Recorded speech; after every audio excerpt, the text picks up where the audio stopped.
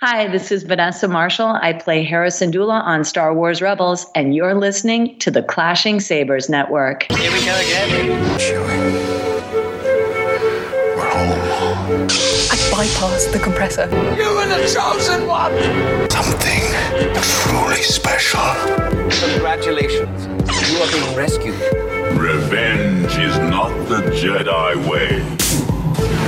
I am no Jedi.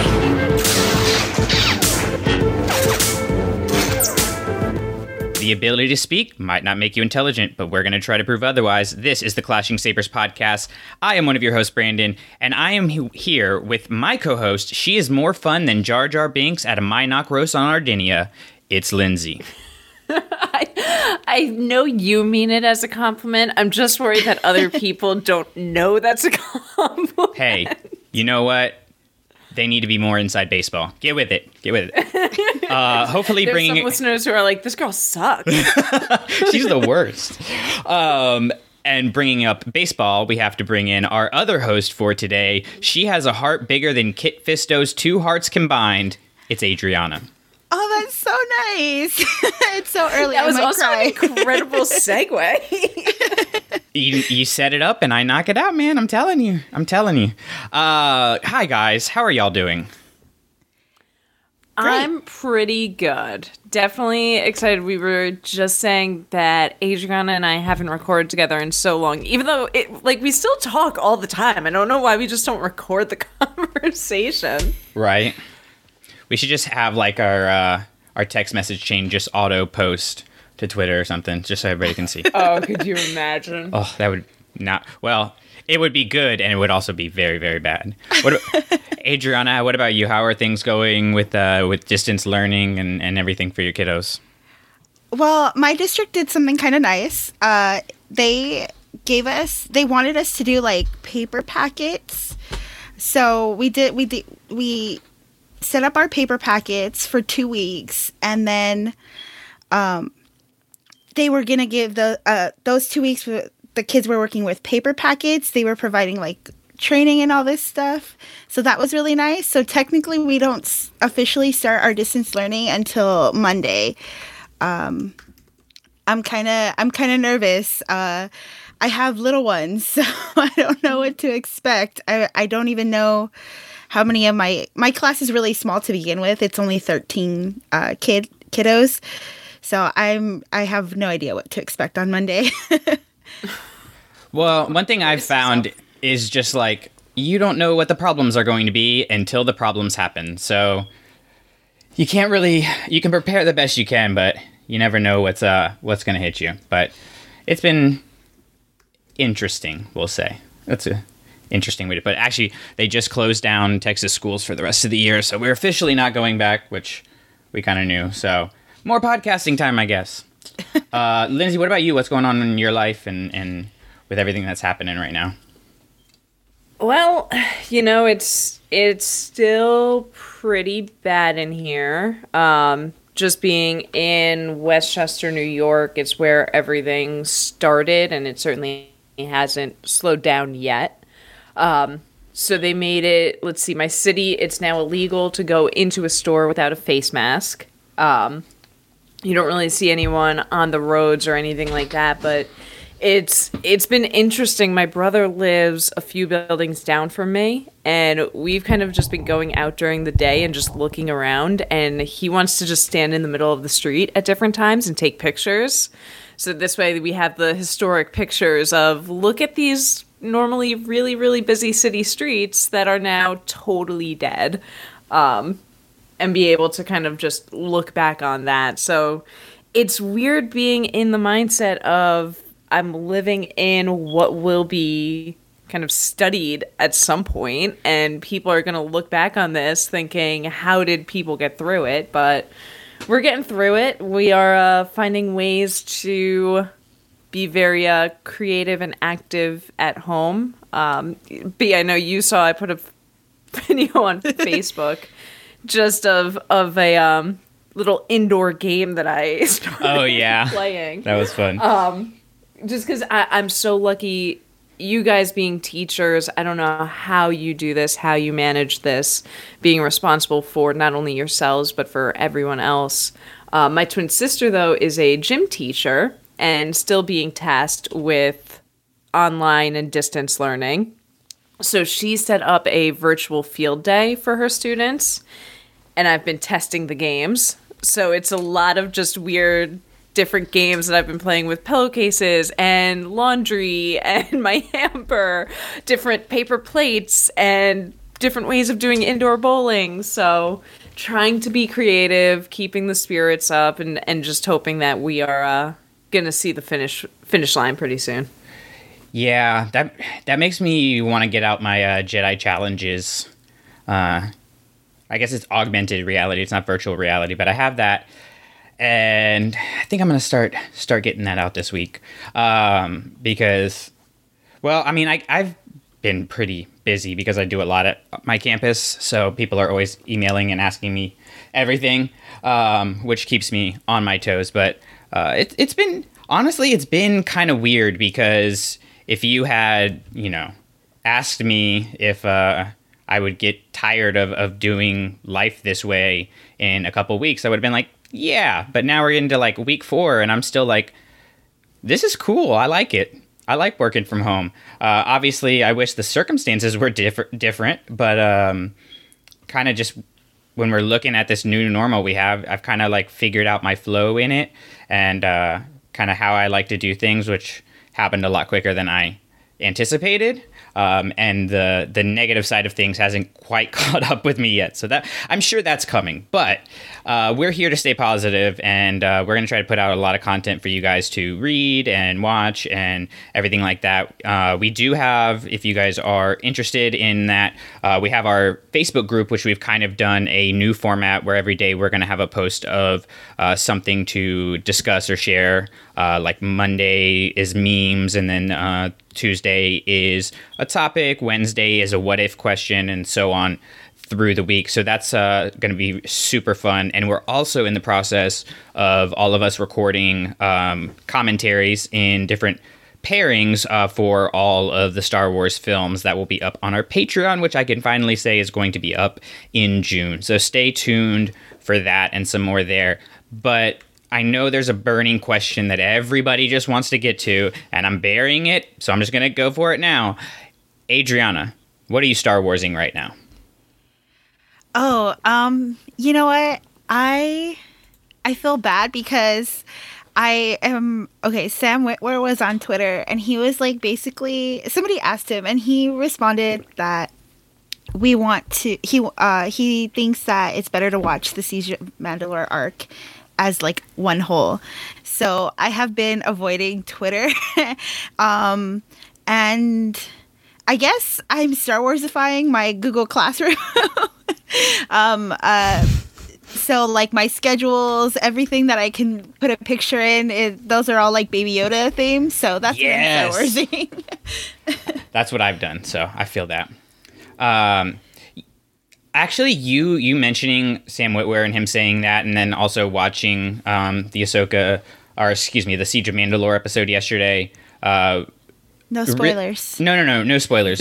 But I've decided I'm only going to watch each episode 2 times until we get to the final 4 episodes. And then once we have all 4, I'm going to watch it like a cinematic experience, because I've heard that we are getting the 4th episode on May the 4th, which is going to be a fun day because we get the Mando 8-part behind-the-scenes series starting then too. I don't know if they're going to drop all of those at once or do it weekly, but basically they're taking care of us on May the 4th, so which is exciting. So Lindsay, what about you? What have you been into? What are you Star Warsing lately? I have to say, I feel like I've been Star Warsing a little bit of everything lately. Just because I do not have the self-control that Adriana, you do. And I will say no spoilers, but after just the first episode, I do really think you're making the right decision with how you're doing it. Ooh, okay. So I wish I had your strength and your willpower, but I don't. So I, of course, have been Star Warsing the Clone Wars. I've been going back and doing a rewatch of Rebels. Brandon, I think I sent you this picture where I've been doing a lot of home workouts. Other than Star Wars, kind of like physical fitness and boxing. That's something I'm really passionate about. So I've been setting up my home workouts where I'm doing them and following along with one of my coaches on Zoom. But I'm muting myself, and in the background, I've been watching Rebels while doing my in-home workouts. So that's been fun. And then, of course, just recording these commentaries, it has me going back to all 3 trilogies, looking at them from a really fun eye. And even I've gotten some of my friends, since they have the downtime, to actually start reading some Star Wars books. So just answering a lot of their questions, hearing their reactions, hearing what excites them. So I really do feel like I have my hand in a little bit of everything for Star Wars right now. That's awesome. Yeah, this is such a good time to get into the books. I'm so glad I loaded up on Star Wars books before all of this started to happen, because I have 10 more sitting in my closet. Right now I'm reading Cestus Deception, which is quite entertaining, which is why I came up with the Kit Fisto had 2 hearts thing from the beginning of the episode. But yeah, so that's kind of been my Star Warsing, and then trying to do as much Clashing Sabers stuff as I can in between when I'm supposed to be doing actual work. So, but if you listen to our previous episode, you know that we are starting to mix it up a little bit and add some more fun games into this beginning part of the episode. And so I have a game for us to play today. And this game is going to give you 3 people. One is going to protect you. The others will try to kill you. So you've probably seen this meme with 9 people, or, so shooting off of that idea. So I'm just going to let you guys pick who wants to go first. Oh, I'll go first. All right. You shouldn't have done that. Oh. That said, we are talking about the Clone Wars episodes on this show. So in honor of Clone Wars, your 3 people, 1 to protect you, 2 to try to kill you, are Obi-Wan, Anakin, and Ahsoka. Oh, no. Yeah, I told you.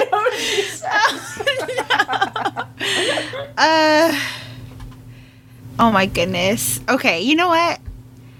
Because we've clearly seen that Ahsoka can handle herself without her lightsaber, I'm going to pick Ahsoka to protect me. And I'm going to hope that Obi-Wan and Anakin lose their lightsabers at some point. Which, as we know from both of them, it's entirely possible. Exactly. That's my reasoning. It's very plausible. Very plausible. Yeah, I mean, Anakin and Obi-Wan, you also can have the hope that they just get confused with arguing with each other and they lose track of you, So, and we've seen Ahsoka be able to sneak around. All right, Lindsay, your turn. And since we are heading towards the rise of the Sith and the Empire, your 3 people, 1 to protect you, 2 to try to kill you, are Maul, Dooku, and Darth Vader. Wow. Yeah. Wow. Oh, man. I feel like not only do I need to pick the perfect answer, but I need to do it with the fantastic logic for which Adriana just did her. This is your life on the line. You can't just pick randomly. Okay, I actually think I might pick Dooku. Because he's really the only one that we've seen, if I'm not mistaken, who uses Force Lightning, and that's kind of really important. And he also is clever enough to maybe get me out of situations in other ways and find more creative solutions. So I'm going to pick Dooku because I think I'd be able to hide the longest and be protected and outmaneuver other people. And then before they come too close, bam, Force Lightning. I like the logic there. The problem you're going to have is that Maul never seems to die. So you're going to be like, "Oh man, thanks Dooku. Everything's good." And then next thing you know, Maul's going to be there with it. Tapping me on the shoulder. Yeah. What are you? All right.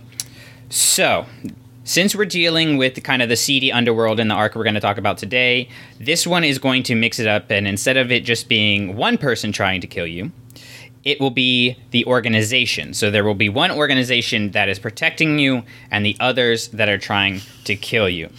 Okay? Oh my goodness. Okay. The stakes are high. Yeah. You ready, Adriana? Yes. You aren't ready. No. Your three are the Pikes, Crimson Dawn, and the Hutts. Okay.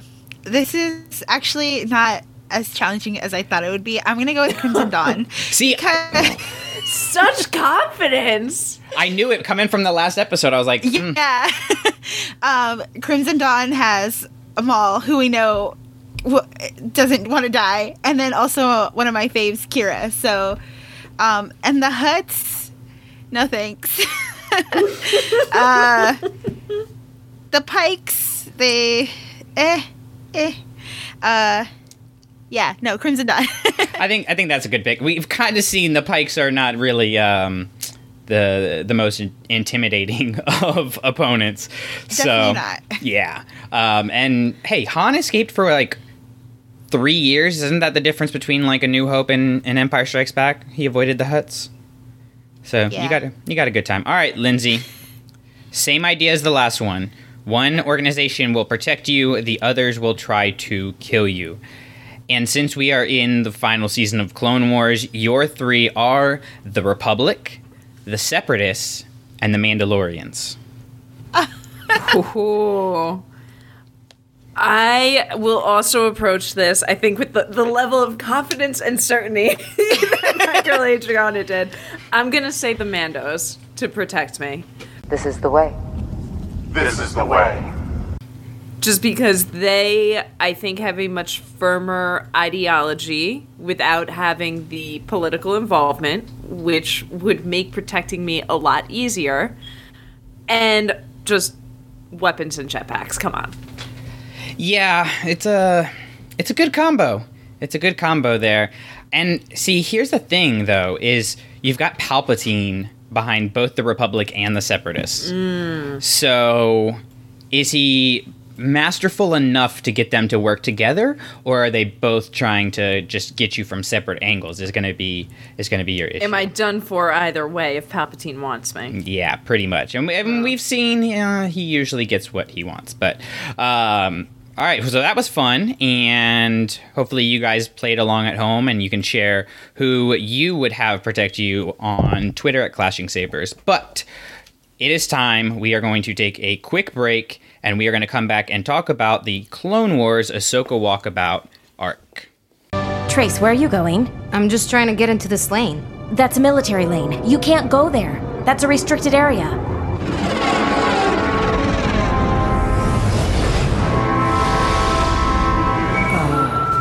We're being hailed. Don't answer that. We have to answer that. No, we don't. Trace, just get us out of here. Don't do anything that makes us look suspicious. We already look suspicious. Fly higher! Stop telling me what to do. Pull up. Pull up. Stop telling me what to do.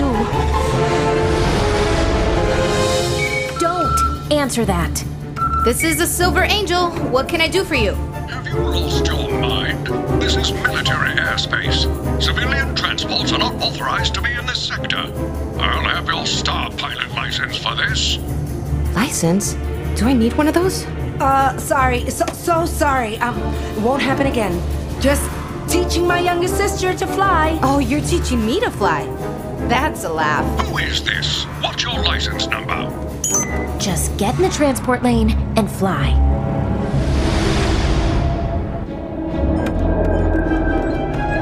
Who was on board that transport? Oh, just some rookie pilots, apparently on their first maneuvers. I was just about to send a detachment to arrest them.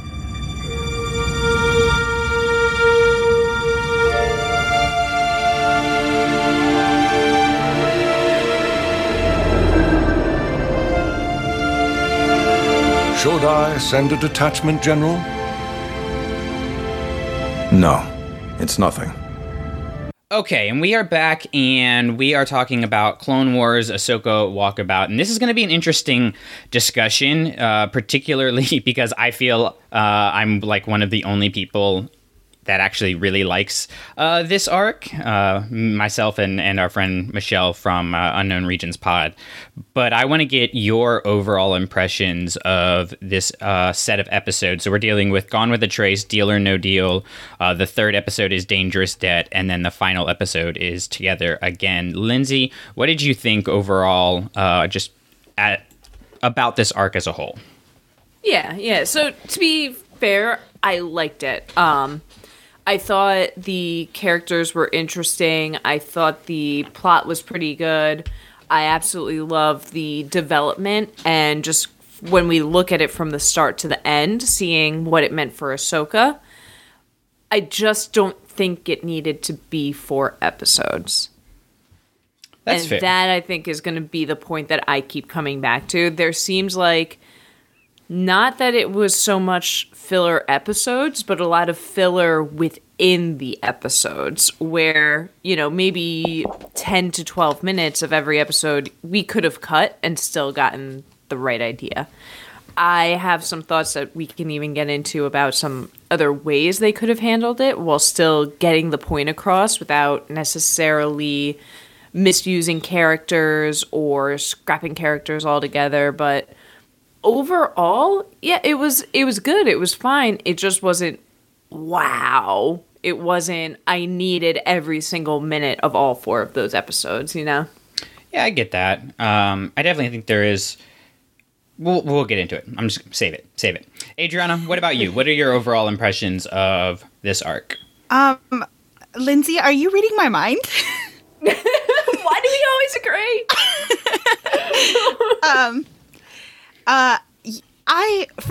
For the most part, I genuinely enjoyed this arc. I just really think that last episode was a little redundant, and if they had either combined that episode with the one before it, I think it would have been a much stronger arc, because it just felt repetitive. They were escaping, they were getting captured, escaping, captured, and I'm like, okay, this just needs to stop.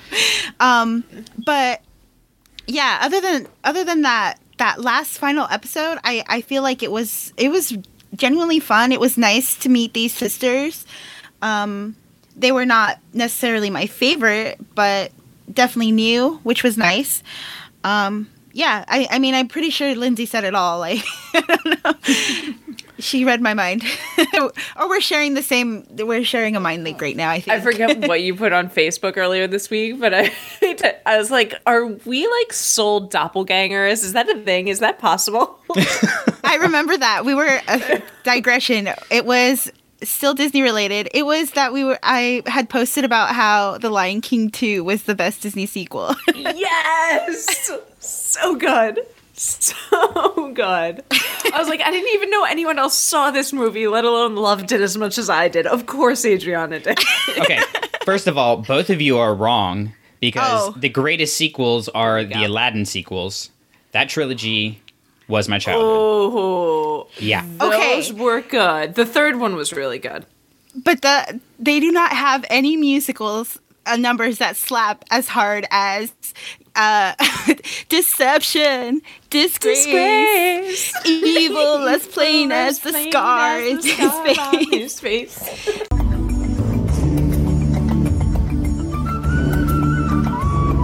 Deception, Disgrace, Evil as plain as the scar on his face. Deception, Disgrace.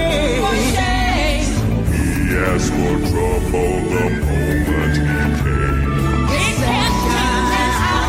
Disgrace. Evil as plain as the scar on his face. Okay, then. That is a banger.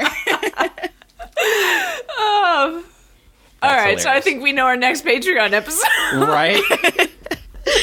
Brandon, what did you think of Clone Wars, though? Honestly, I like just about everything about these episodes, except for what you guys mentioned. It probably could have been a little bit shorter, just particularly with the transition from 3 into 4, from Dangerous Debt into Together Again, which we'll get into a little more as we get to those episodes. But I want to kind of just go episode by episode and look at what happens and what we get, and start with Gone with a Trace, which I had to start it off. I know there were a lot of fans that didn't like the Martez sisters, but I really enjoyed them, and I thought their arc was similar to Finn's arc in The Last Jedi, where there's a devil on one side of his shoulder with DJ and the angel on the other with Rose. And it's not so much that Ahsoka has to choose one or the other, but rather that she has to realize that those two exist. And she's outside of the dogma of the Jedi and seeing the real cost of things, which I really appreciate. And this is an idea we'll get more into with when we get to Siege of Mandalore stuff, but just the idea of like who gets to define what is right is an interesting dynamic that I think they're setting up that she has to face. So Adriana, you kind of mentioned the Martez sisters, that they were fine, they weren't really your favorite. But what do you think about them in relationship with how they develop Ahsoka's character? Okay. So I mean, honestly, I think it goes back down to like how much time we got to spend with them. And I really did like them at first. I really liked Trace a lot. And I thought she was a really good friend to Ahsoka. And, you know, then you introduce Rafa, which is a nice, like a contrast. But I think, like I said, my downfall with them was you have, especially Rafa, you have her 3 episodes, like just really, really adamant about not liking Ahsoka and agreeing with Ahsoka and doubting her and trying to ditch her. And then at the last minute, you know, when they do the reveal that Ahsoka used to be a Jedi, she doesn't have the reaction I would have thought. And she's very much, it just felt like really rushed that she was okay with Ahsoka. And so I know when we, you had mentioned it, how it was nice to have that. And then kind of when you talk about the Ahsoka novel, how she is much quicker to be like, hey, I'm a Jedi. And I just don't think it was enough to, it felt rushed to me. So it didn't have the impact that I thought it would. Like I felt it should have been stronger to warrant that kind of reaction in the Ahsoka book. Does that make sense? Yeah, no, it makes sense. I think just looking at like this arc and what we were kind of talking about with how we could have shortened it up a little bit or something, I feel like it would have been really compelling if they left off episode 3 with them finding out that Ahsoka was a Jedi, and before she gets to explain everything, the episode cuts off and we have to sit a week with that. I think that anticipation would have really been extremely satisfying, because then you not only are like, oh man, this is bad for Ahsoka, but it's like, oh my god, I have to live with that for 7 days, right? Yeah. And it would have been a good way to take advantage of the weekly format that they're doing. So, Lindsay, what about you? What do you think of the Martez sisters and kind of how they help develop Ahsoka's character through this arc, or through this episode, I guess? I personally actually really like them more than I thought that I would. I don't know why I'm always so apprehensive to a lot of the new characters in these animated series. I think because after a while it starts to feel a little recycled. You know, how long can we have this Imperial who has a change of heart? How many times can we see that? Or how many times can we see a Jedi struggling with, is this war right? Am I doing the right thing for the people, or is this for the Order? But these two characters felt really fresh, because even though they stood firm in what they believed and what they felt they had to do, they were still pretty flexible and still pretty open to maybe bending their moral code in certain ways. So I really like that flexibility, like mixing it up a bit. And to me, the dynamic just worked really well. I don't think it would have worked if you had put, Trace and Rafa with someone like Obi-Wan Kenobi, who is so firm in his belief and so black and white, this is the way and this isn't. But having them with Ahsoka, who is really, I think, charismatic, and you can put her on screen with a lot of different characters and different types of people. But she's also so vulnerable right now, where she could have very easily have been swayed to just, do this drug deal and it'll be fine. Oh, no, trust me, this is the way of the people. This is your first time down here. Trust us. This is normal. This isn't bad. But for her to kind of have to question what to do, and for her to have to now question, how do I sway these people into making the right decisions without just laying it all out there? Hey, trust me, I'm a Jedi. I know what the right thing to do is. So to me, the characters worked, but more importantly, the pairing with Ahsoka worked.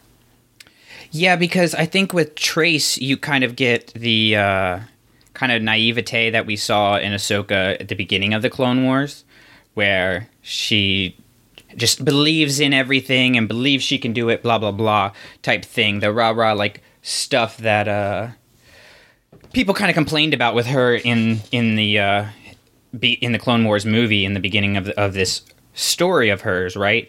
And then you've got Rafa, who is kind of who she will become if she fully lets go of her morals. And kind of like, where's the balance in between there where, like, kind of like Qui-Gon's mention in Master and Apprentice of, like, if the code tells us to do one thing and the people's needs tell us to do another, which do we do? I think she's kind of facing that dynamic here, which is really interesting. And I think that, like, starts right from the beginning with that opening scene of her falling off the bike. I think it's very metaphorical about how she's not in control of things and doesn't know how to get where she thought she was going, but somehow she ends up where she needs to be. Like, I think that's a microcosm of her whole arc, because the same thing could be said about her leaving the Order and becoming Fulcrum.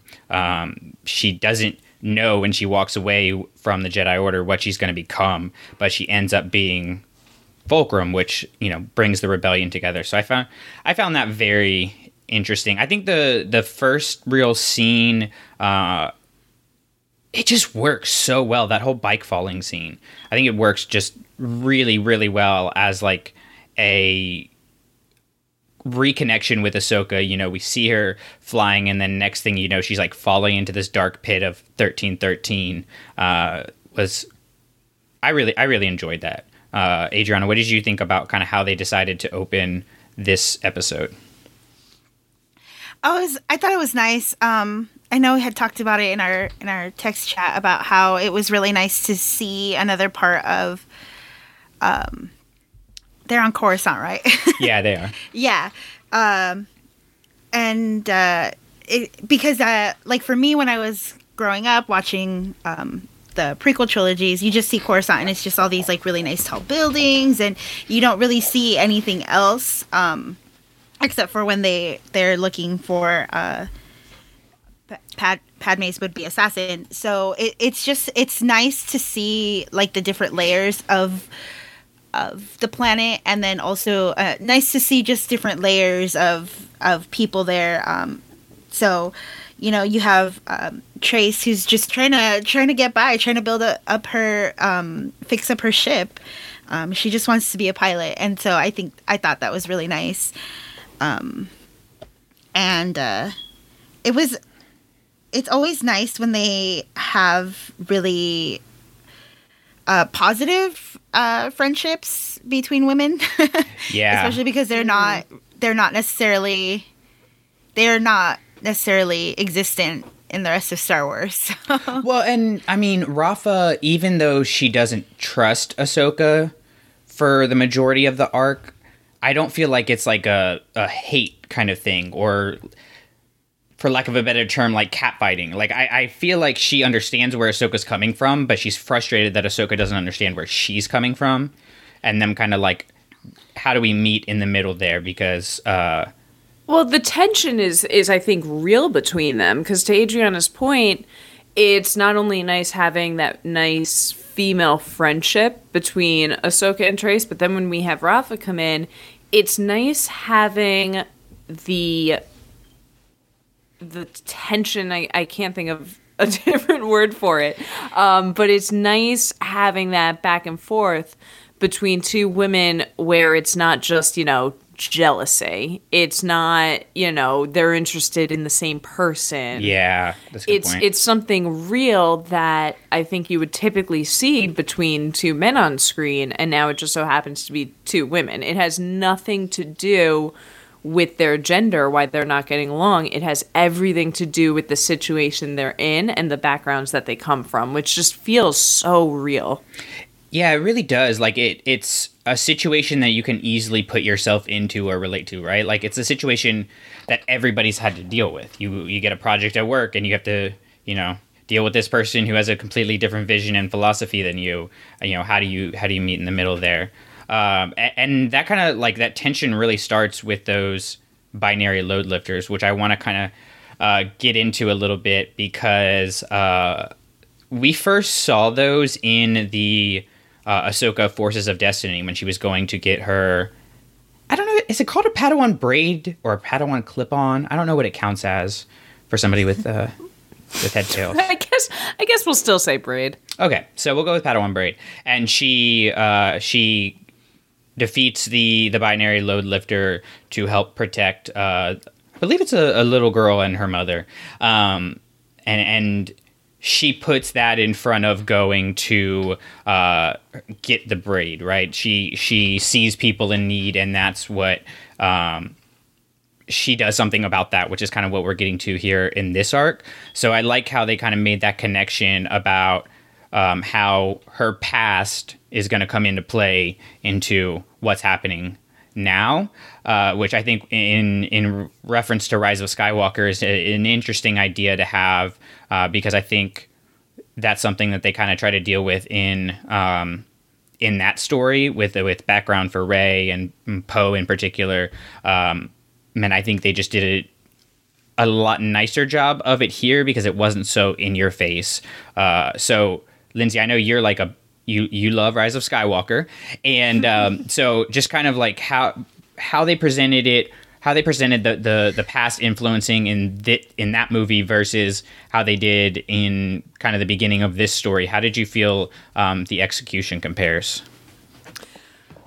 Well, I mean, it's certainly not in a bad way. I don't want to say this and it to come off as a diss, but it's much more on the nose in Rise of Skywalker. And the reason why I typically use that phrase as a negative, but it has to be. It is the main point of, or at least a main point of Rise of Skywalker.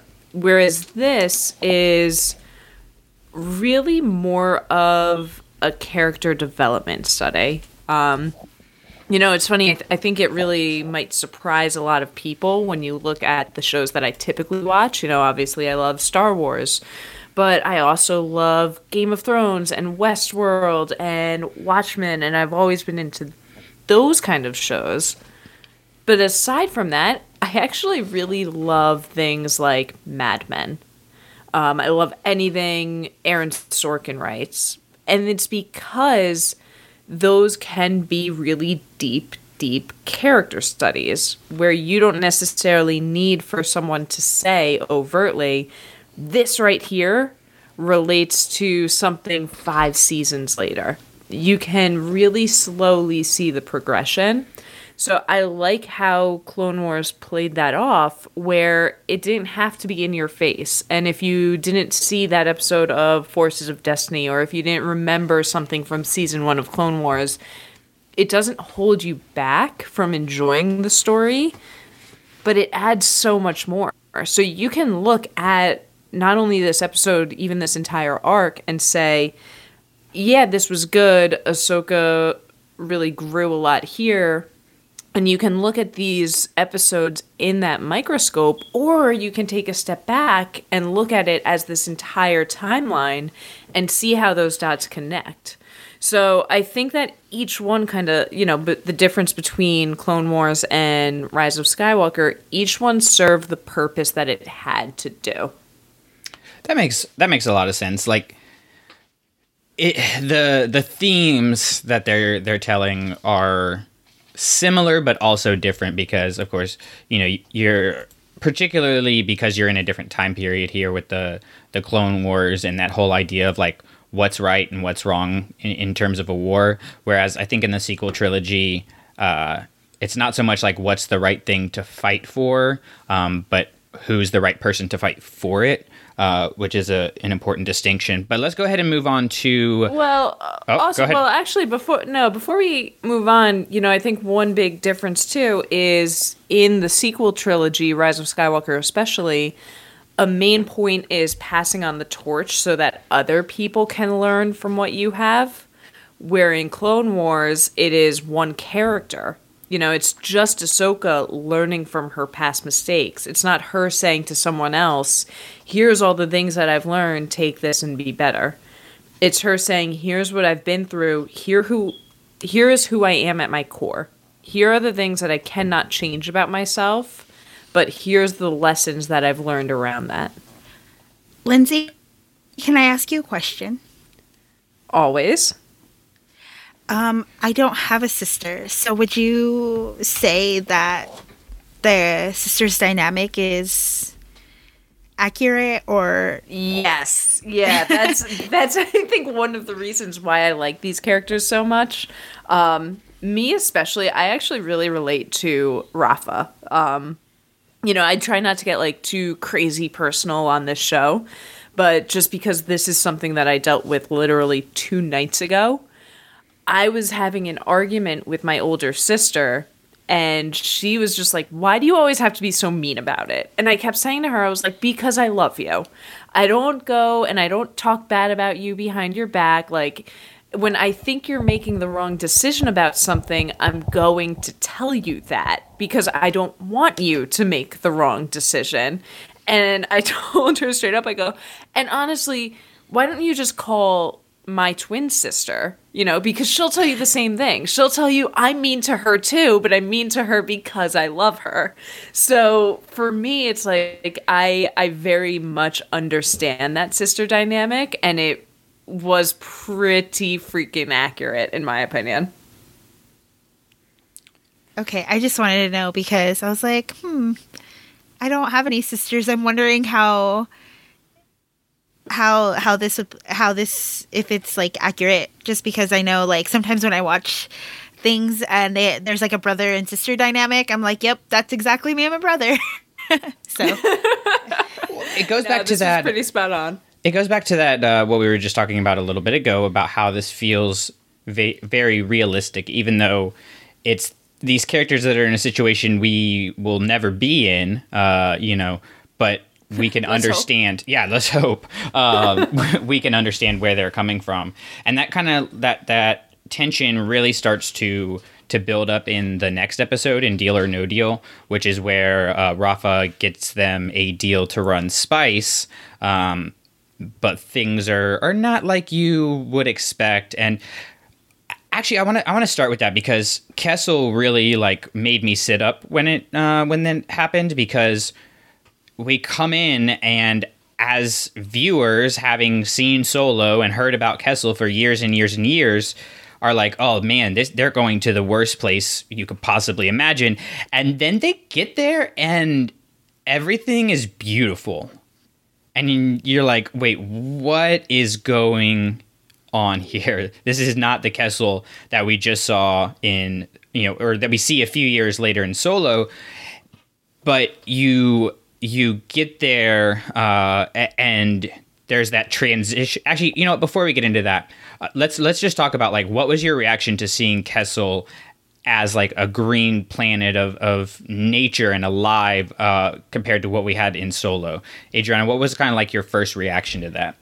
I was floored. Like I was completely shocked. I was like, that's not where I legitimately thought I had heard wrong. And me too. Yeah, I was just like, this is not what it looks like.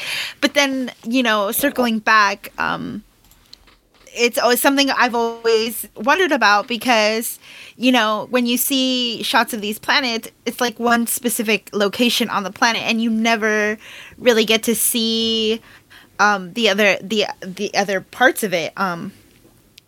So it made, like, circling back, okay, yeah, this makes sense because there are certainly parts of the United States that are like in my state that are like one, even street to street, like my neighborhood is like really nice and quiet, and then you go 2 streets down and you're like, oh boy, what happened here? Yeah.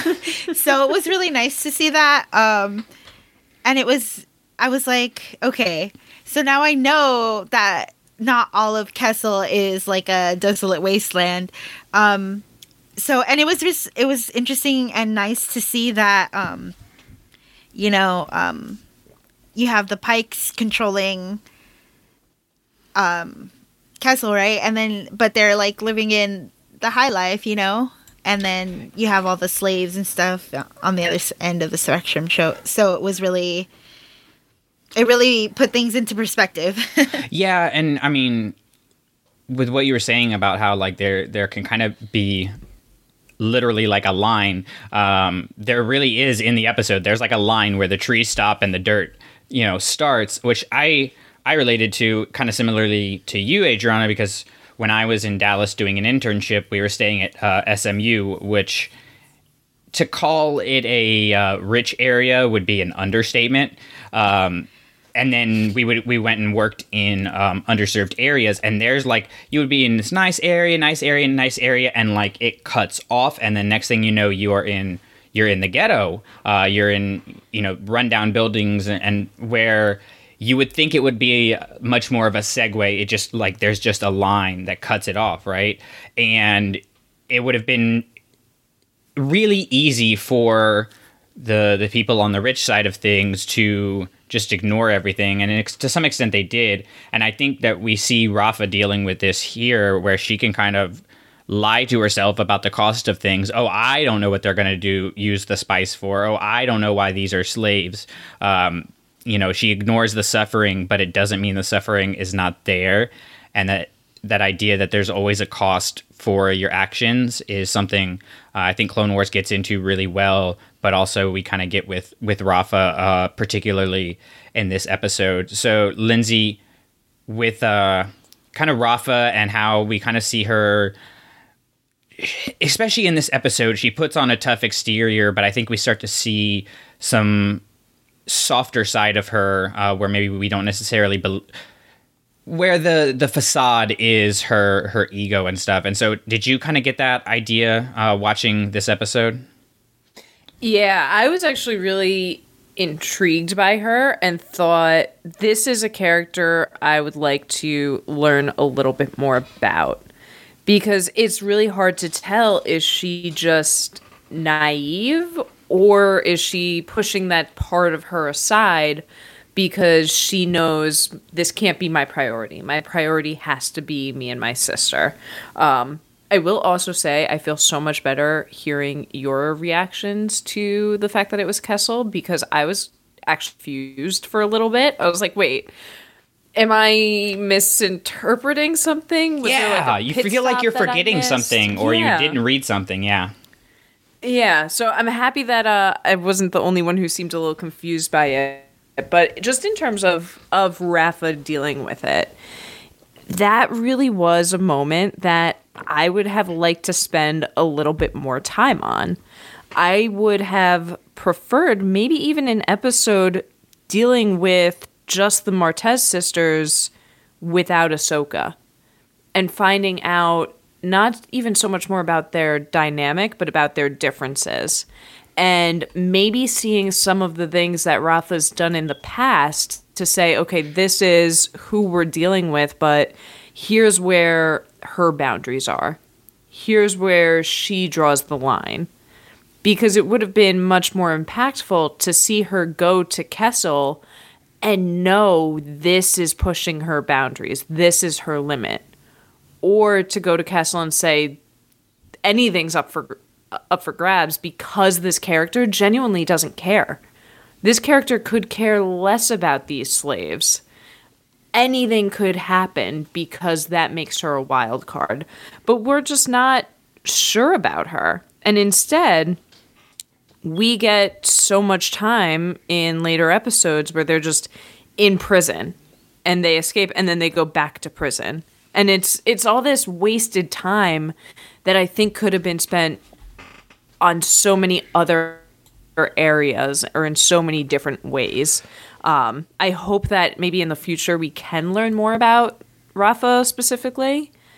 I don't necessarily think we will, but I would have preferred that over a lot of what we've gotten in the future. I think part of the idea is for us to not really know if where Rafa stands with things, because like Ahsoka is our viewpoint character, or point of view character, and so we know after 6 seasons plus Rebels plus the novel, like Ahsoka is going to end up doing the right thing, and we know we can trust her, but her mistrust of Rafa sets us off a little bit. Yeah, I think it would be really nice. Wouldn't it have been interesting, though, to know Rafa better and to be able to say to ourselves, this situation is under control because I trust Rafa is going to do this thing that I've seen her do in the past. But because Ahsoka is there, it actually escalates things. And maybe Ahsoka being there makes things worse, because Rafa, instead of doing what she knows is right, wants to overcompensate and take some of this power back from Ahsoka.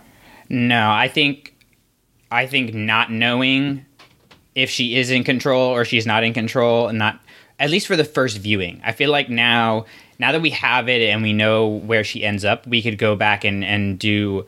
I think it would be really cool to have some junior novels covering like the Martez sisters just trying to survive in the underbelly of Coruscant and stuff.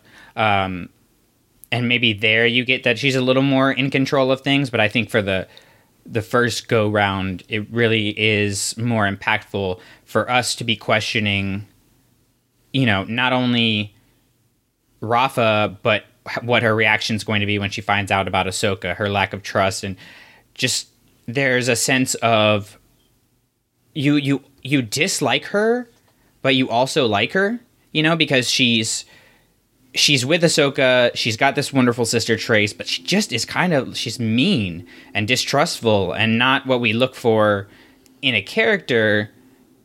And that shell breaking down as it breaks down because of Ahsoka opening her up, our eyes kind of open to her a little bit more. Adriana, what do you kind of think on that?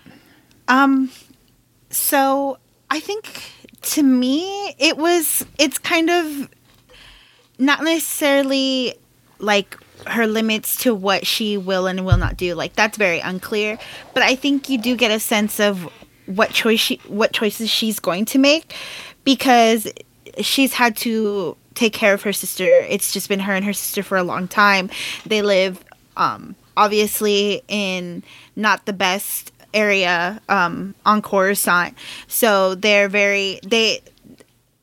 I feel it's very easy to read what kind of choice Rafa might choose to make.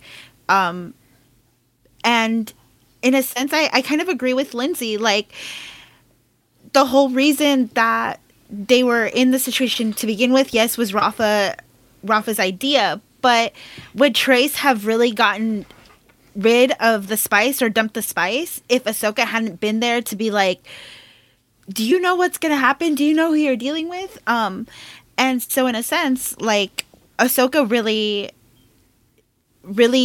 she escalated a lot. She escalated it. Yeah. And you have a lot of Ahsoka like coming in between these sisters when, maybe before, if Ahsoka hadn't been there, Trace would just gone along with it. And I don't know if it's because it's a kid show, but the Pikes were not presented in a way that if they had gotten the spice, like maybe they would have gotten away with it. You know what I mean? And they would have left, and then Trace could have been like, I don't want to do that again, and maybe Rafa could have been like, okay, we won't have to. Yeah. And I mean, it's also so interesting to me because we know Ahsoka, and we know that Ahsoka being there is more helpful than it is hurtful in the long run. But to be Rafa and to already only associate in kind of this seedy underworld where you truly can't trust anyone, I personally don't think she's in the wrong to mistrust Ahsoka. Someone just shows up out of nowhere one day. Yep. And these issues start to follow, and you don't understand who they are, where they come from, what their motives are. If you're Rafa, she technically made the right decision for her and her sister. I wouldn't trust someone either if they just came out of nowhere and started to, in my opinion, manipulate my sister or try to get into my family life with so much intimacy, so much detail, and not give up anything about themselves in return. I would be incredibly mistrustful of that person to the point where I could see myself starting to make stupid decisions out of what I find is protection. Yeah, I mean, that makes sense. You gotta, kind of look out for your own kind of thing. Rafa is, I mean, as interesting as Ahsoka is, not having a lot of background on Rafa, and she's obviously, she's been through some stuff, so I would really like to see, some of that stuff kind of, because Trace is the younger one, and I feel like she, with their parents dying when she was younger, hadn't seen as much of the galaxy. I feel like she is probably a little bit of a better reflection of what their parents were like. Whereas Rafa kind of develops this hard shell because she has to, kind of like you were talking about, she's got to do what they have to do to survive. And, maybe and that's the real struggle. I would definitely like to see some more of these characters. I find Rafa really compelling, even though she is kind of like a, smuggler with a heart of gold Han Solo archetype kind of thing. I think how they kind of ended this part of the story, which we'll get into with episode 4, was really good. Before we jump in... Go ahead. Wait, have you guys ever watched the show Shameless? I have seen it on while Brooke is watching it, but... Okay. I've seen episodes here and there. Okay. So you know the premise. I mean, just to recap for everyone who might not have seen it, though, the premise is this, I guess, just kind of grimy-ish family. There's like 6 or 7 kids in the family. The mom's not in the picture. The dad's never really around. It's not quite the Martez sisters where it's, their parents have died and there's no other option. But there is the oldest sister who raises the other kids. And in order to do that, in order to support the family, she needs to start making some shady decisions. And she doesn't do it because she's a bad person. She does it because she doesn't necessarily know these are bad decisions, but her primary goal is just to take care of her siblings. And it's so altruistic and it's so true because it's not even just like, oh, I'm doing this to get by. She does these things so that she could maybe send one of her brothers to college and she can help her other brother, that she works to help the other brother join the army. There's all these really true motives because she so loves her brothers and her sister. And that's how I relate Rafa, and why I think I'm so interested in Rafa is she's making these decisions, I really think, out of love and out of trying to do what's best for her sister. And you can tell it's successful because of the stark contrast between the two. If you think about what a good person Trace is, Brandon, to your point, yeah, it could be that's who their parents were, and she took after them, but more likely it is because of all of the things that Rafa shielded her from. And Yeah, she was the that's a good umbrella, point. and because of that, she absorbed it. So I really would have liked a lot more of information there just to see exactly how that played out. If they had done some sort of had Rafa and Trace share a scene before introducing Ahsoka into the dynamic. Yeah, That's a good point. Yeah. And I mean, Lindsay, I think I was talking with you about this when we were doing our Return of the Jedi commentary, but it's kind of that the intention versus the action thing that we get with Anakin. Like, going to save his mother, trying to save Padme, like, those things are good things to do, but the actions that he takes to do them are what cause the problems, right? And it's the reverse with Luke. And I think you kind of get that similarity here with Rafa, but without all the galactic implications, you know? And it's interesting knowing that we could assume that things are not great in the underbelly of Coruscant, but I think we really get more of that with Rafa, where she had to harden herself, kind of like we were talking about. She had to shield Trace from something. But just before we go on to Dangerous Debt, I want to just jump back to the beginning part of the episode with the Anakin-Ahsoka moment, and just because I want this on record in case it happens so I can pretend that I'm smarter than I am. A lot of people have been talking about how it parallels Empire and Vader sensing Luke, which it really does. But I also think there is a parallel with Ahsoka sensing Vader in Rebels. And so I'm pretty sure that this is Filoni, because he is wont to do these things, setting us up for Ahsoka sensing Anakin's death. And I am not emotionally prepared for it. What do you guys think? Well, now you just hurt my feelings. See? That's all I'm going to be thinking about. I couldn't suffer alone. I had to bring you guys into it. I'm trying to think of a way to play devil's advocate or say, like, no, that's not the case, but I can't do it. You really might be onto something It's there. like, he's like, hey, just so you guys know, yeah, they can sense each other. Oh, and then he imitates Empire to make you go, yeah, it's not going to end that way. It's not going to end well. Dave Filoni. All right, so let's get into Dangerous Debt, which I think might be the most exciting episode in terms of like the action that's happening. But there's only the action at certain times. And it's really exciting. And that's one thing about Clone Wars, this new season of Clone Wars.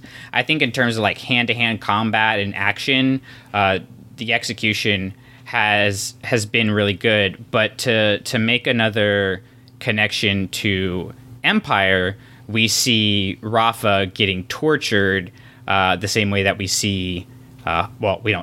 we hear Han getting tortured, and she's having to deal with these lies that she's told. And this is kind of what we were talking about before, where she can't tell the Pikes what she needs to know. Because of that, she has to lie. And the issue is, like, she has to lie to protect Trace, and Ahsoka in this case, which is good for her, good for them, but, you know, where's the morality of that? And she's trying to look out for Trace, and that's kind of her MO is, okay, maybe I do this thing that is not air quotes right, but I do it because I have to do it to protect my sister. So that's a nice kind of connection there. But I think in this episode, we get a little bit more of Trace having to deal with her naivete and choosing between what she feels is right with Ahsoka versus what she believes in, which is Rafa. So did you guys feel like that kind of tension was set up well in this episode and executed well for Trace, or were you guys kind of wanting a little bit more of Trace having to deal with this new world? I would say I think this whole episode was set up well, but the execution wasn't there. I think of the four, this one kind of has the lowest rewatchability factor for me, because even though there's always something happening here, at the end of the episode, none of it seems to matter. You know, they end up in the exact same place that they started. And I get you can't say that necessarily emotionally or as a character, but it's still really hard to watch when it feels like nothing paid off. You know, why go through everything that they did if none of it actually mattered? You know, isn't there some other way that we could have that character development while feeling rewarded as viewers? It was not a bad episode, but I think there was just a lot of missteps taken. Like Lindsay said, it was in the execution. Like for me, the Pikes were not as terrifying as I thought they should have been. I mean, I know it's a kid's show primarily. But the Pikes have kind of become like the Fall Guy syndicate, you know, when you need like somebody to just be there to be, you know, the bad guy. That's kind of what we got in Solo. Yeah, and then I don't know, like we know that Rafa gets, you know, she gets taken away and, you know, they torture her. I just didn't like that there was not necessarily like that they have to show any PTSD per se, but I just feel like some kind of consequence. Yeah, it just didn't feel like scary enough, I guess. Or well, and there's, you know, we do kind of end up in the same place, and you get a little bit more of Ahsoka and Rafa kind of like one-on-one action in terms of like they're both kind of doing it for Trace in a sense. They're just coming at it from different perspectives. And I think there's the scene where they are going to Rafa's ship, or not Rafa's ship, Trace's ship, and you kind of get Ahsoka and Rafa arguing about what's the best thing to do, which I think it kind of reminds Ahsoka a little bit of herself and Anakin. So that I found that really interesting. It's just the themes and the character development that were in this episode were also in the last episode, you know. And I think this kind of is a place where we can look at, you know, something that Drew brought up with the Bad Batch arc of, you know, why are we stuck in these 22-minute formats when you're on a streaming service and you can have as much time as you want? So I think if maybe we made the last episode like 32 minutes and then have a different feel episode in place of this third one, or only have a 3-episode arc, it would have been interesting. I mean, correct me if I'm wrong too, though. This is the episode where we found out how their parents were killed, right? Yeah. Yes. Yeah, which is super important. I thought that was interesting, but to me it's like I wish that was rewarded with Ahsoka giving up something a little bit more of herself. This episode seems very one-sided. Yeah, and I mean, again, taking advantage of that weekly format of like leave them finding out that she's a Jedi in the air instead of putting it in the middle of the 4th episode and you have like 2.5 minutes to deal with it. Yeah, you know? I think that would have worked a lot better. So they're trying to build these stakes that ultimately don't feel that don't get as high. Yeah, they don't get as high as I feel like they should have, because I feel like it really was a big moment when she finds out that, you know, this whole story about the Jedi and why they don't like Jedi. And, you know, she's also at this point, like you said earlier, vulnerable, and she's still trying to figure out everything because she's not a Jedi anymore. And so it was it would have been nice to see them play that up a little bit more and maybe see something more visceral. Yeah. Like a more visceral reaction from her. Well, and I mean, they don't identify the Jedi specifically, but it's obviously either Luminara or Barriss. And I think like either way that it is, or whichever one that it is, has a lot of meaning behind it. Because if it's Luminara, like we know she basically left the Padawans for dead early in the series, and I think she kind of for Ahsoka, that would just be more reinforcement that like the Jedi are lost, and so that increases the conflict within her of like, how do I be a Jedi in terms of like living these morals that I believe in, but also not become the Jedi. If it's Barriss, then you have, Barriss who hurt these sisters and who also hurt Ahsoka, and so they have that kind of connection there, but she can't really open up about that because it would make things a whole lot messier. That's one thing I really wish they had gotten more into, is like, again, going back to like not just putting her admitting she's a Jedi in the 4th episode and depending on us to realize like this struggle is going on within her, but to actually like get more time spent in that tension, I think would have worked really well. We also get the Mandos in this episode for the first time, which is really intriguing because, especially with Bo-Katan, because the last time we saw Ahsoka and Bo-Katan together, Ahsoka was cutting off the heads of some of the Death Watch people. So, and fighting Bo-Katan. So I think if we're talking about stakes, if we're talking about tension, I think seeing them now come in, and we'll get more into this later on with Siege of Mandalore.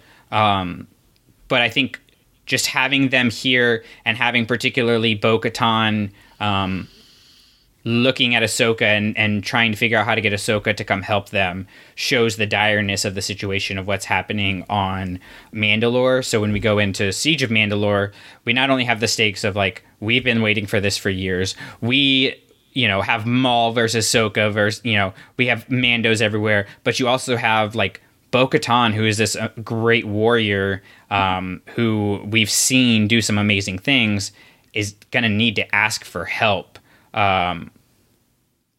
That's like the big overall idea, I think. But just like in terms of seeing them for the first time, Adriana, like what were your thoughts on their appearance in this episode? I squeed a little bit.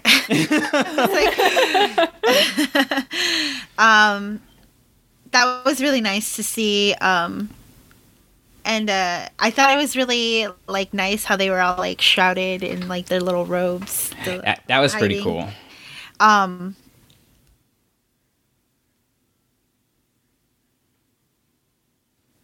Did we lose Adriana? I think we did, but I will say while we're getting her back though, for me at least, this was my favorite and my least favorite part of the episode. Because it was so exciting. I loved it so much. I just wish that maybe we could have sacrificed some time in this arc to dive into what's going on Mandalore and see it firsthand. Yeah. I don't... Maybe see Bo-Katan, like, coming to terms with that fact. Yeah, I like that. Yeah. I don't think this arc needed to be a full 4 episodes. Like I said, I felt like there was a lot of time wasted, especially in Dangerous Debt. One thing that I would have, I think, preferred is maybe 2 or 3 episodes in this arc, and then a little bit of time on Mandalore, so we can actually see this is what Maul is doing. This is why it's bad.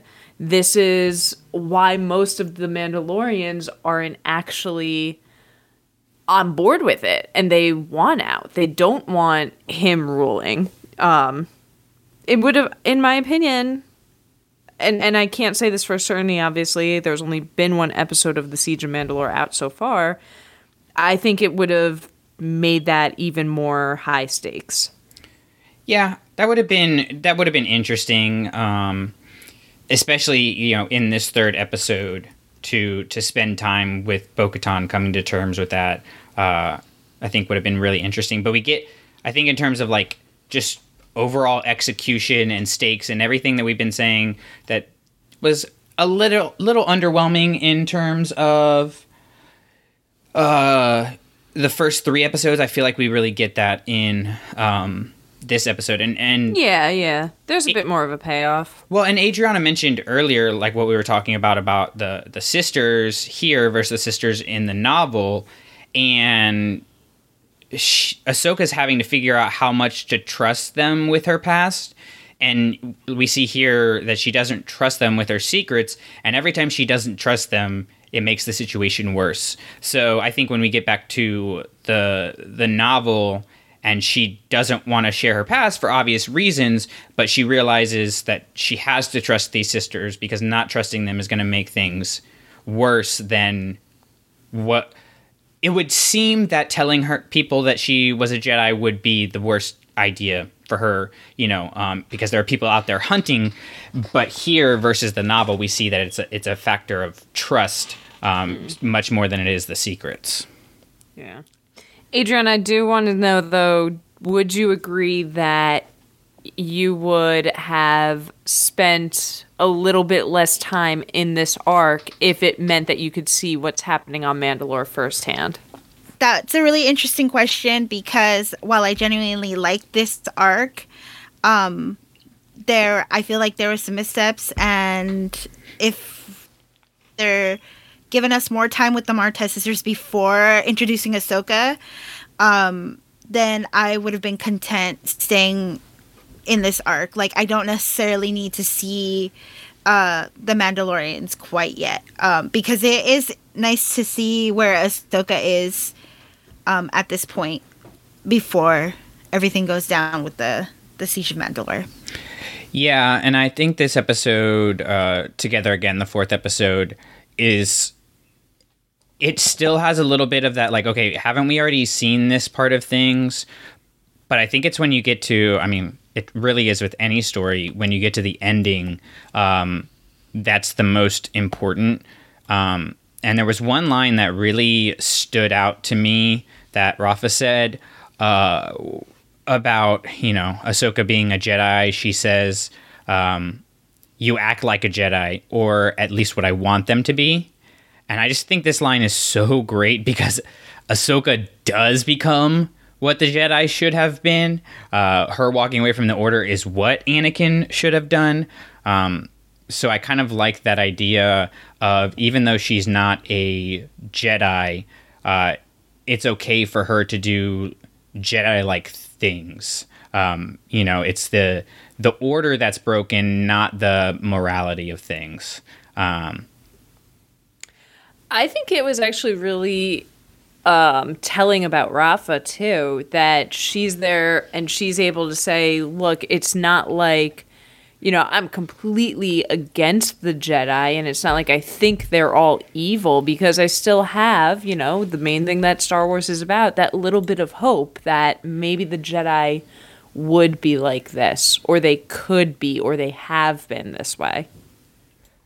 So yeah, this kind of like idea of getting to see the Jedi in a better shape than we see them in the prequels, where they're not so attached to the code and the rules and everything, but more in touch with the Force and what a Jedi should be, which, we get with like Luke Skywalker and stuff. I hope we see more reflections of that.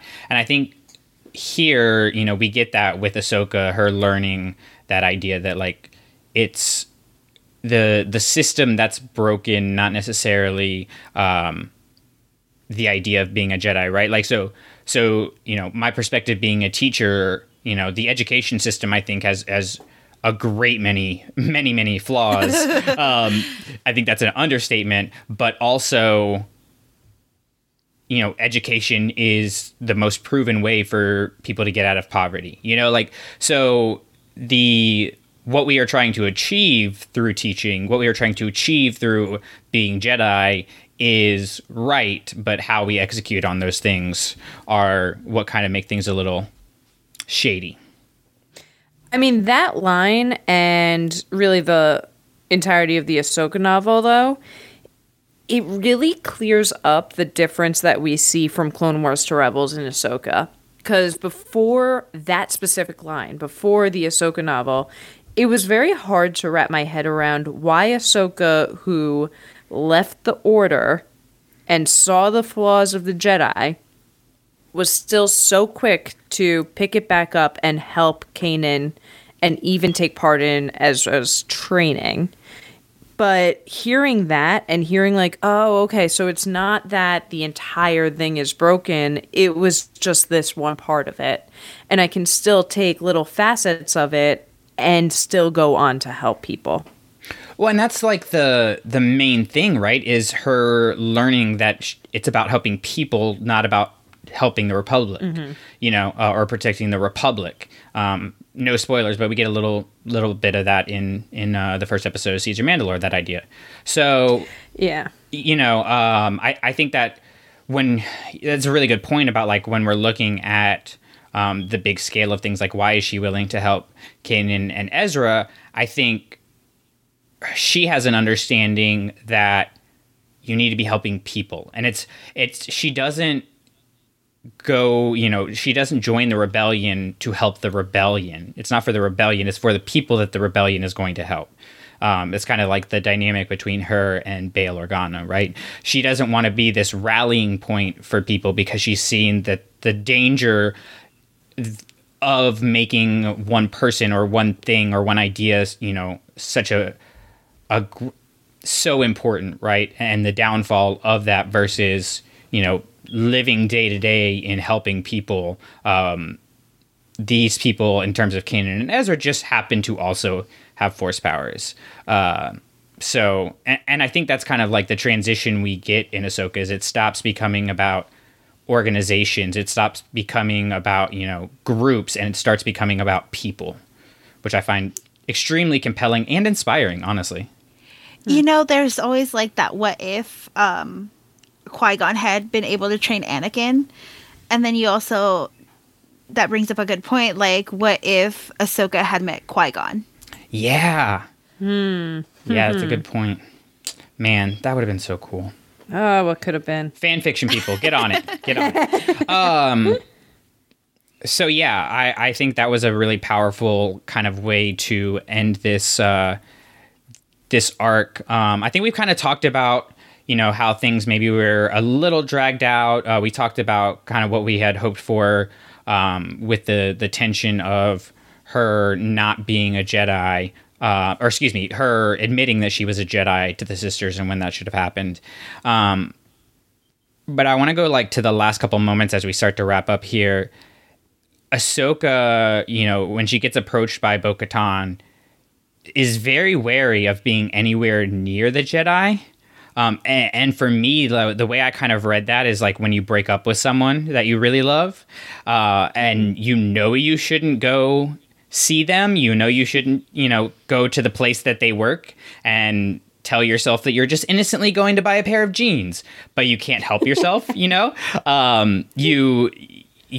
act the same way. Or even if you like meet them, in a friendly social situation, you start acting like you were in that relationship versus acting like who you are trying to become. And I think that that's kind of an idea that I really like going into Siege of Mandalore with Ahsoka, of like, okay, we know she doesn't become a Jedi again, but also, where is that cutoff? I think that's the really interesting thing about just these two arcs together. Something that I think they're going to really dig into is like, where's the line of like doing good versus becoming a warrior, right? Like wars not make one great. I would just make one amendment to the analogy because it is such a good analogy from Ahsoka's point of view in terms of what it would mean for her. But it's not like kind of just creeping into the store where your ex used to work.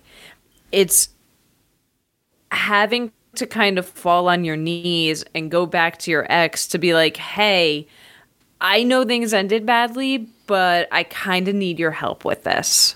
Like, you're the only person who'd be able to help me. So, maybe there were things that we were both wrong about, but I'm gonna just eat, I eat crap, I guess you could say.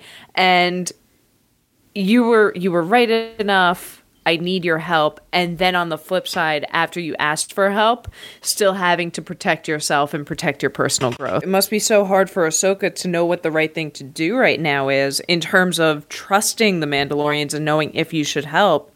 So even to not be able to go to that ex and be like, hey, you know me better than anyone else. You know this situation that I'm in a way no one else can. What do you think? Well, and also you have the tension between Ahsoka and the sisters, I think, is very similar to Ahsoka and Bo-Katan, just kind of flipped. Whereas, like, Ahsoka is trying to get these sisters to trust her, and they don't for obvious reasons. In the same way, Ahsoka is going to have to trust Bo-Katan, even though last time they talked... she was, like I mentioned, she was cutting heads off. So I'm kind of hoping that they get into that a little bit more, whether it be actually in these episodes or if we get like a, Bo-Katan, Ahsoka team up kind of thing, or even we could eventually get more of them in maybe The Mandalorian. I don't know. We don't really know Bo-Katan's fate yet, right? Stay tuned. Yeah. Okay. So just to wrap it up. Oh. Can we just gotta go for put this out there? Social justice is got my name on it. Fair enough. I just really one thing is I just really wish Star Wars would stop making their POC characters spice dealers. Oh yeah, that's spice runners. Like that's just like Poe. Now the it defeats the purpose of having them. Yeah. Yeah, it's just. It's not cool. And that is all I will say about that.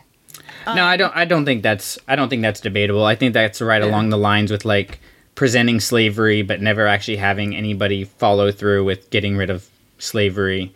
I think for the perspective of the POCs being spice dealers, I think is actually more hurtful. In terms of a narrative that keeps repeating than the slavery one is, because people generally who are watching Star Wars, are going to know that slavery is not a good thing. That's something that's pretty simple to understand. Whereas, I look at, I think about my students, seeing two people of color and they're spice dealers, and if that becomes the norm, then we have a real problem. And I'll say too, Adriana, like, I hope you keep making that point, because I remember when you made it for the first time about Poe in Rise of Skywalker, it was so impactful to me as your friend, because it's something that I know is right when you point it out, but I don't see it myself. I'm trying to be better about it, and I'm trying to be more empathetic and putting myself in other people's shoes more often. But things like that, I don't necessarily catch. But as soon as you point it out, it's like I would never argue it, and I understand the implications of it. So I think that the more often you and other people make those points, hopefully the less often it happens and the more people start to understand the real consequences of those decisions.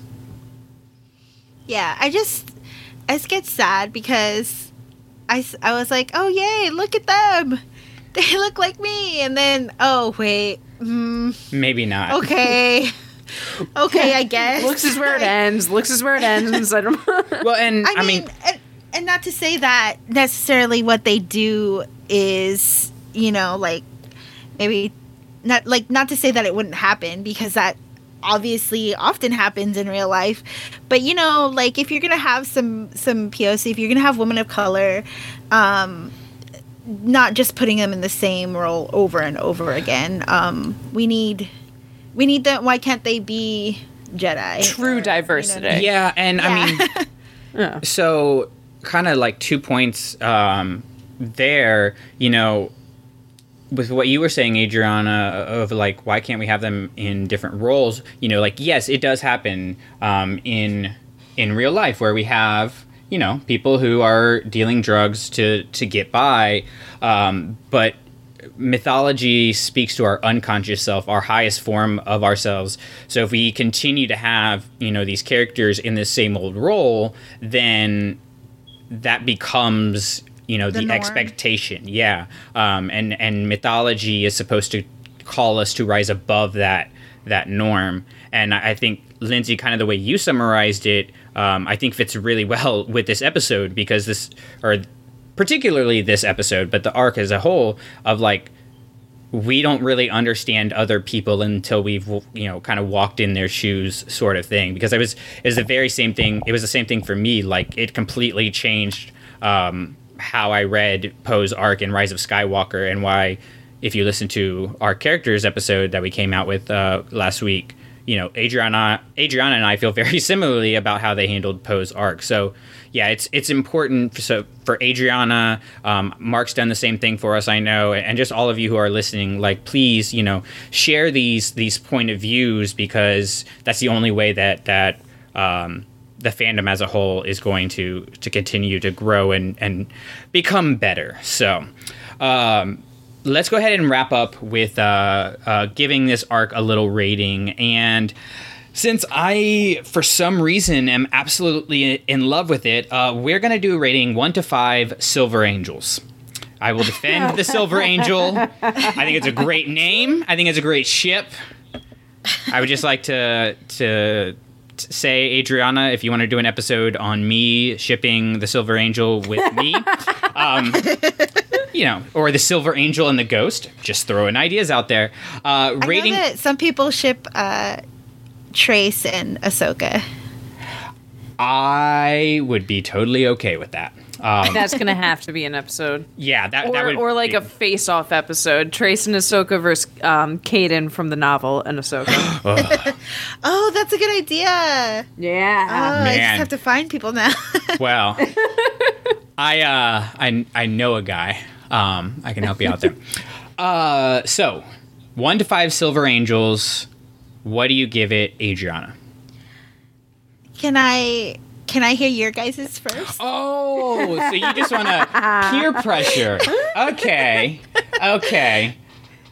Lindsay, go ahead. I'll give this one a solid 3. It was enjoyable. It wasn't absolutely action-packed and star-studded, but I'm coming to understand that not everything can or even should be. If everything was absolutely perfect, 10 out of 10, it would really take away from those bigger events like I'm expecting Siege of Mandalore to turn into.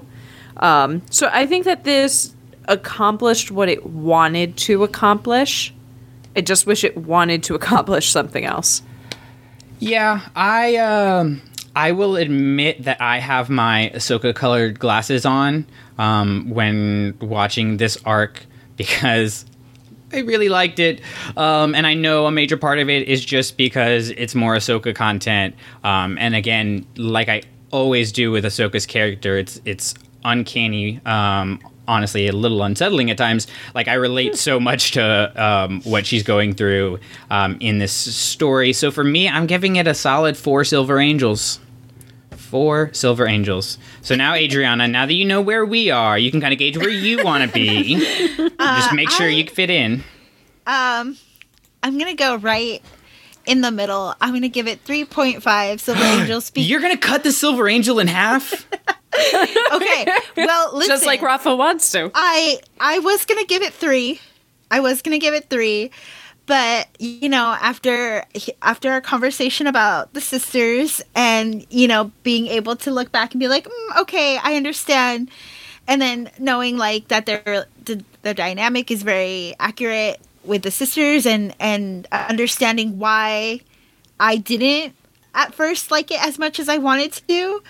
Now I'm ready to say 3.5 because it was enjoyable. And now that I have talked it out, I understand my feelings and emotions. So 3.5. Fair enough.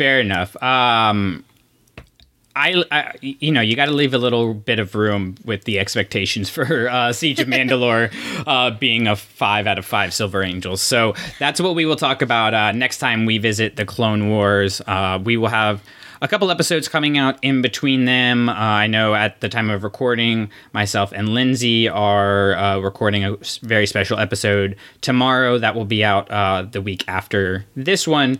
So there's lots of good content coming out for you guys, both at ClashingSabers.net and on the podcast. So make sure you are checking that out. And like I mentioned, come hang out in the Facebook group and do these new games and activities we're doing on a regular basis. But in terms of content coming out, Adriana, tell them where they can find you and what you have coming up on Starships. So you can find me on Twitter, at Instagram, at Celestial Intent. I have had this episode trying to pan it out. It's kind of hard because now that we're in quarantine, she's full-time mom. So trying to figure out when to record this episode has been a little challenging, but I do think I'm going to have Brandon on. I'm going to hold you to that. We're going to do an Ahsoka episode. Okay.